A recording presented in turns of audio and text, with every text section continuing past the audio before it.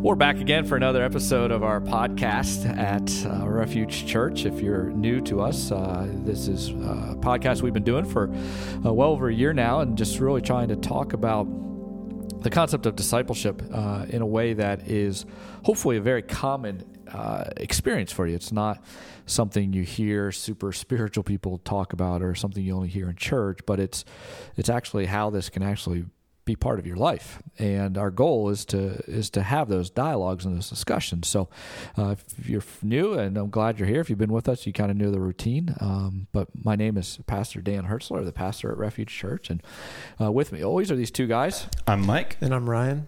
And we've been talking lately about the idea of worship and what does that mean in our, again, everyday existence. So, when you hear the term worship, maybe you think of a worship service, or you think of a call to worship, or you think of worship music. And maybe to some extent that's been really your experience with worship. We've been trying to move it beyond that. We're trying to define it into this understanding where, yes, it is that, but it's so much more. That's really the tip of the iceberg of what worship is. In fact,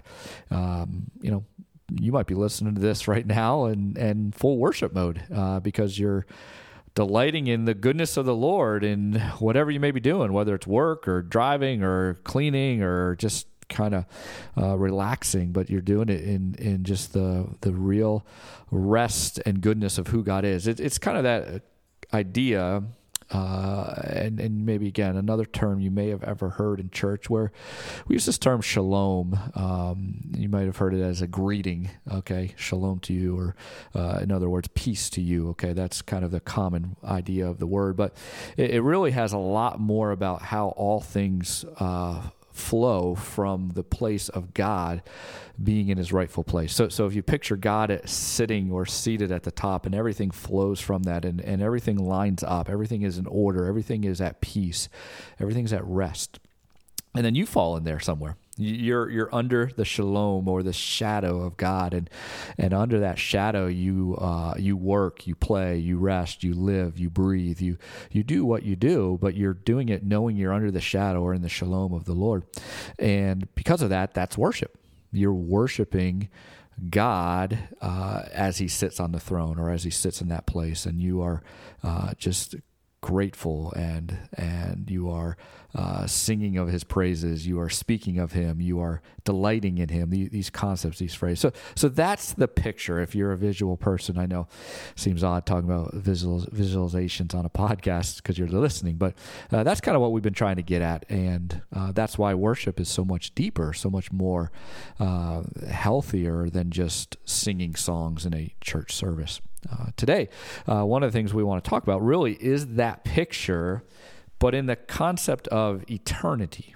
There's an idea that you and I, if you know who Christ is as your personal Savior, we understand that there is eternal life that comes.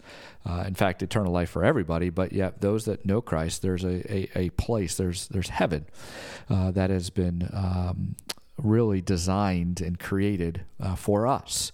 And it's not us in the sense of paradise where it's our vision of it, where, whatever that vision may look like, whether it's for some of you, you're beach people, or others are maybe lake people, or I don't know what you are, but you think, oh, it's going to be my perfect world. No, it's a paradise. It's a heaven that God has created in that shalom picture where he sits and everything flows in orders. In fact, the scriptures talk about even the lion lays down with the lamb. That picture of just everything fitting into its proper place, everything being now ideal. Okay, we live in a world that's not.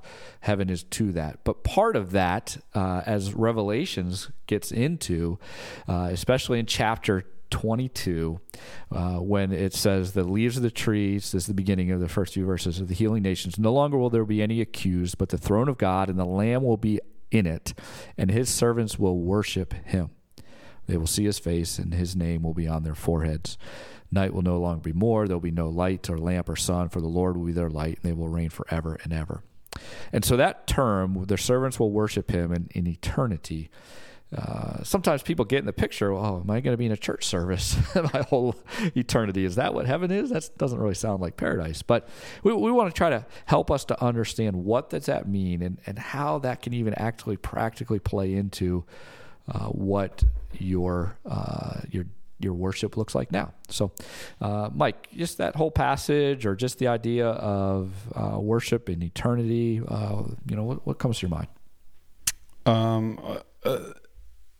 I think I appreciated what you said, and how you laid out the landscape of eternity, because I think sometimes we can bring a perspective that is, I'm going to get my mansion, it's going to look how I want it to look, and I'm going to spend my time how I want to spend it in this eternal vacation.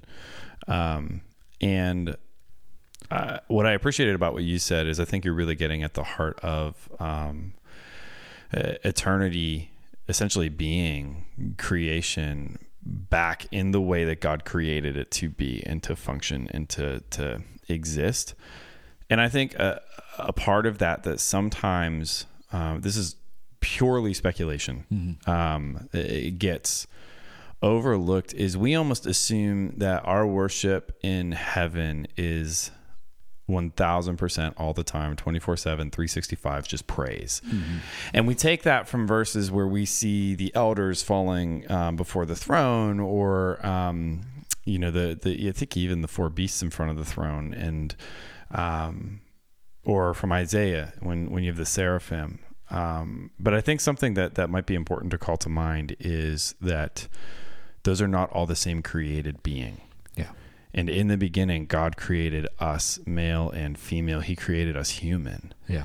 And he created us with a specific purpose in mind, which means that we all worship, I think, under the same umbrella in the way that we glorify God, and yet we execute that in very distinct ways that fall in line congruently with how we are created. Yeah. And so I think that when we think about eternal worship, I think there's absolutely passages in Revelation and Isaiah, but also Zechariah and some of the other more minor prophets that discuss Zion and what that time will look like, and how the world is functioning, and coming to the throne of God, and how all of that plays out. But that's probably, I think, the first thing that comes to mind is that, it's not necessarily always singing all the time. And also, I heard a pastor say once, and I can't remember if I've referenced this here before, but they talk about how often people want to retire to Florida and play golf. Yeah.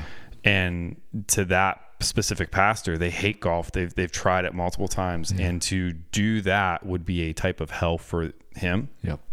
From an eternal perspective, and that living in congruence with God's order for some would be a type of hell to them. Yeah.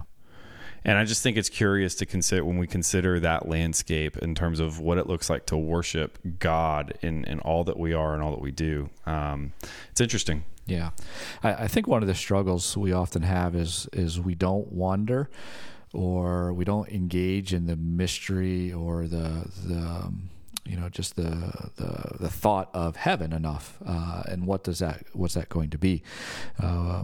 We get stuck sometimes in the mundane of this life, or we take this life and we just kind of make a better version of it. Like you said, the Florida and the golf, like it's just going to be a better version of golfing all the time. But like you said, that's not paradise for things. So what is key, and you also brought this up, is to look at the two bookends of Scripture, is what was the Garden of Eden and what is this thing called heaven going to be? Because, as God created, and before sin entered the world, there was Adam and Eve, and they had function, okay? They had responsibilities. So function, responsibilities, job type things isn't a negative thing. It isn't a difficult thing. There's enjoyment in that. There's purpose in that. Some of us, we really find our value in what we do as a job, or, we love the skills involved in building or creating or even administrative work. I mean, for some that is like, a paradise to them, because they love to do that. And I think there's going to be part of that.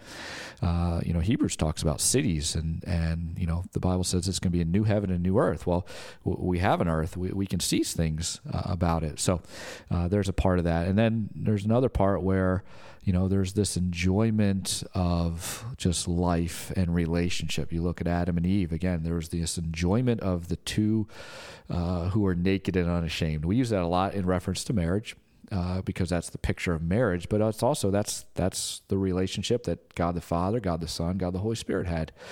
And so we're going to be in relationship as well. And so all those things, what has happened, but that passage talks about the idea that this is all possible, and they use the idea of light. Okay, if you think about your day is possible because of the sun or lights in your house. You get to see things, you get to do things. You may not always just think about that, but you can't function without that light. Like, none of this would be possible. And so none of this is possible without in a sense, the light or the sun of God making this. And we're going to know that. And all of this is going to be possible because of him. And that's where worship comes from. Ryan, what are some of your thoughts? Yeah, I remember just being back in school and hearing the definition that we were given for shalom was the way things are supposed to be, And I think sometimes it's so hard for us, speaking just for all mankind, to even imagine what heaven is like because we've only known a fallen world. We didn't know truly what the state was like in the garden. But I just really think like when heaven is thought about, I really think just a passage that came to mind was in 1 John 3 when it talks about when he appears, we shall be like him because we shall see him as he is. And I just feel like heaven is truly the unhindered sight of Jesus. Yeah. No more, are we looking through a lens dimly, or a mirror dimly, glass dimly, but we are seeing him for who he is. Yeah. And we were created to worship him.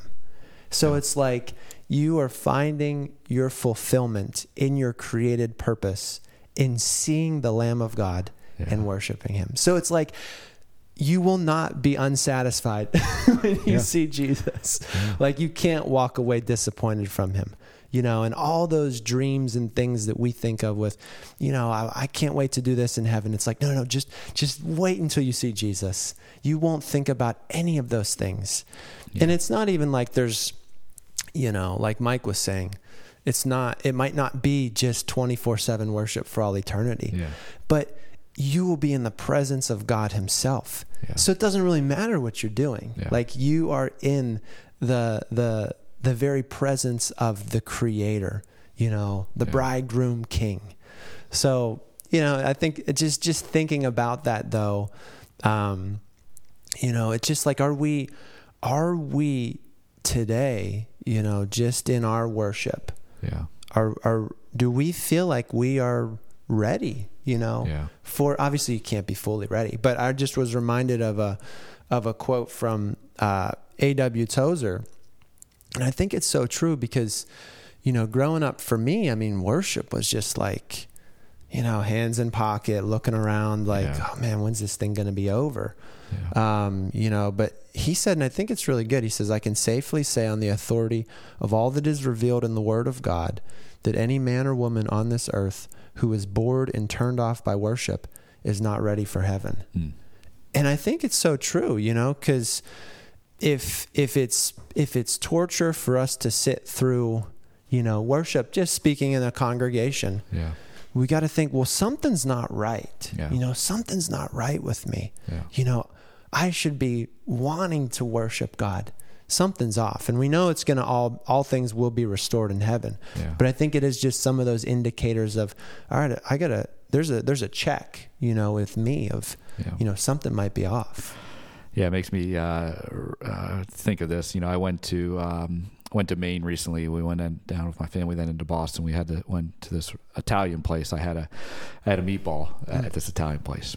And when I just say that, probably most people are thinking, meatball what they're used to. But I'm telling you, this thing was not a meatball. Like I even hate calling it a meatball, because you think about meatballs that maybe you eat at home. This thing was amazing. I mean, this was like the finest piece of meat that I ever had, and it had, kind of homemade mozzarella. Like this thing, like I wish there was a different name for it. That's kind of what I think about sometimes when we talk about worship in church. Yeah. Like we have this name for it, and then we attach everything to that thing. And yet there's so much bigger, so much greater thing that's out there. I remember I had a chance one time to go to Zimbabwe, and I got to see an African lion. Okay. I've been to Pittsburgh Zoo many times. That's a Pittsburgh Zoo lion. You've never seen an African lion. Okay. I mean, it's just like, there's just a whole new world out there. And I wish people that were bored with worship could be able to stop to say, maybe I just haven't experienced an idea of worship to what God is really going to intend. Like, if you're a person that loves to learn, you're going to learn everything in heaven. You're going to see like creation itself. You're going to see how God has done and structured everything. Orion brought up the passage, about kind of in part, is also 1 Corinthians talks about, hey, we see in part, like a broken mirror, we're going to see in full. You're going to learn. For eternity, you're just going to be learning and getting all that information. And then you're going to pause in some part of that learning and be like, wow, God is amazing. Yeah. Like I don't even have a word to describe this anymore, because this is who he is. If you're a relational person, you're going to be in relationships for eternity, and you're going to not only relationships with who you know, but for all ages, for all times, for all cultures. And at some point you're going to pause and be like, wow, like this is all because of God. This is amazing. And if you're an animal person, like, the Garden of Eden was full of animals. I mean, one of the things I can't wait to bear wrestle a bear. I can't wait to play fetch with a lion. Like, and at some point I'm going to pause in that moment and be like, this is all possible because of God. Like that's what's going to be this ever flowing thing. And, the question then comes into is if we can create in our minds, or if we can start to even just wonder and dream, in that way, how can we bring this into a practical moment now? Now, what does that do for us today while we're not learning or growing, or we have, Revelations talk about there will be no more sin, there will be no more sickness. Well, we have sickness now, we have sin, we have this distortion of the truth. Like, Mike, what's something practically that either you or you would suggest that if we have this grand vision of what worship in eternity will be, how do we bring it down to this day and age? Well, I think that some of that is to even borrow from the illustration you just used with the meatball, to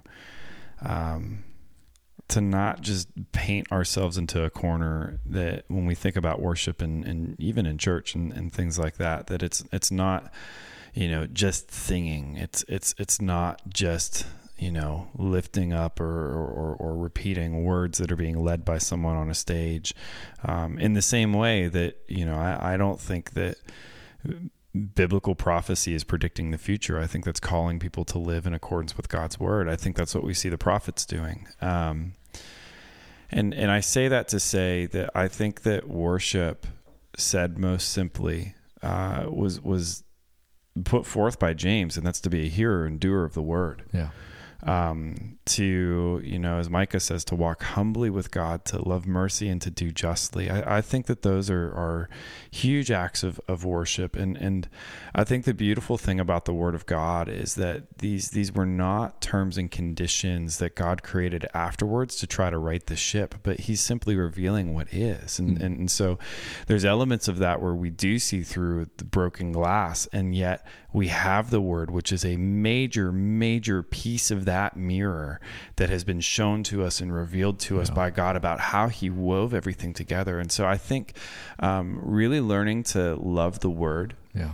And that's not to say that we can't think critically. I think God has designed us to not turn our brains off, but there is a level of, this is what the word of God says, therefore I'm going to do it. And learning how to actually implement that into your life, that it's not just about the what I think it might look like, but what scripture says, and now how do I live that out here? Yeah. Because while we are waiting for the inbreaking of heaven and the unity of heaven and earth, we are not, it's not like we just get people saved and then we all huddle up and we just wait for heaven. Yeah. And if you come by, we'll tell you who Jesus is and then bring you into our club. We're told to interact with the world.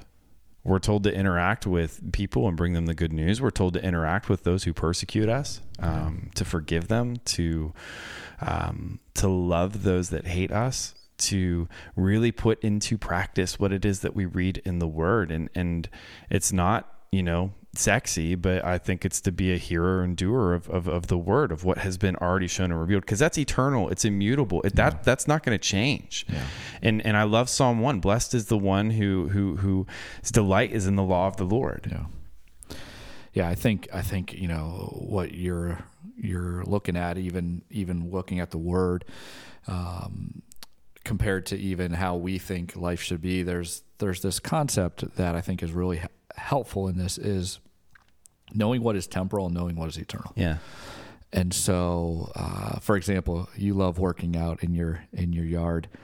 You love the finished product of that, but you got to do it again next week. Mm-hmm. The weeds are coming. But the weeds are temporal. Okay. There will be no weeds in heaven. And so the joy that you have of accomplishing, of getting it done, that's eternal. The weeds are temporal.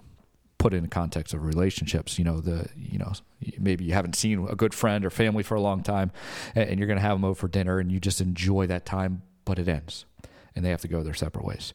That's temporal. What's eternal is the enjoyment of those. All of that, though, is not just, okay, I just want to experience those things. It's, I get to experience those things because of the shalom, or the goodness of God, who has created this and given me an avenue to that, and all the praise and glory go to Him. Because we can really create up like an idea of heaven and paradise without God. Yeah, we're good at that. I think we do it often. We're good at that. We've talked about that a little bit. But when you recognize all those things are a product of the goodness of God, that glory be to Him because of that, that might help you today look at what you're doing in the temporal to say, this is only temporary. I know what's coming eternal. Well, I think that's part of what we see in the Sermon on the Mount, when Jesus is the kingdom of heaven is like the kingdom. He's describing what this inbreaking kingdom looks like to us, and we go, oh, this is a picture of heaven. And when we do these things, it's not because we're trying to validate our standing before God, right? That's where we get into works and grace a little bit. But I think an important part of that conversation is that works and grace are only opposed to each other as it relates to salvation. Yeah. We're still called to do good works, right? You were saved to do these things. And I think it's cool because we get to, even right here, right now, and we just did a whole thing about forgiveness and all. We get to love those who persecute us. We get to forgive, not to validate who I am before God, because that's already done and settled, but I get to do it because I've experienced the grace and the goodness of God, and I get to extend this to somebody else. Yeah. And that falls right into, sin. Sin is temporal. Right. It's been defeated. And so when sickness comes, when lies come, when someone cheats, when someone takes advantage of a situation, distorts the truth, all those things that we hate, or, we look and say, that's temporal. That's temporal. My God has defeated it, and He is eternal. And again, so in this moment that we live in, it's Romans 8. It's, my present moments, my present sufferings are nothing compared to the future glory to come. We live in a day, and in that then should react, we worship. We worship from that. So if I know this is temporal and I know what is eternal, my response is to be grateful, to be thankful, to live according to His law, live according to His word. And all those now is moving you into what we were saying is worship. It is to be thankful and praise and grateful because of shalom, because of God sitting on there, and all is made because of Jesus. So, this is something that I would encourage you. We've encouraged you a few times throughout the year to do this, but man, I would, you have a good friend, you have some family, maybe around dinner table. Like, sometimes you should just have nights where you're just like, hey, let's talk about heaven. Let's talk about what it's going to look like. Let's try to wonder. Let's try to have the mystery. I mean, that's why some of the arts are really good, like paintings and poetry and songs and movies and all these things, because it helps us wander beyond just our kind of immediate moments and dream of things. Not dream in our own way, but dream according to what the Lord has said, according to His Word, and share that and have that, because a healthy view of that, I think, is going to help you to worship in this day and age. And if there's anything we can do to help you, you can email us at info@churchrefuge.com, or if you just need some prayer, we'd love to be able to do that for you. But have a great day.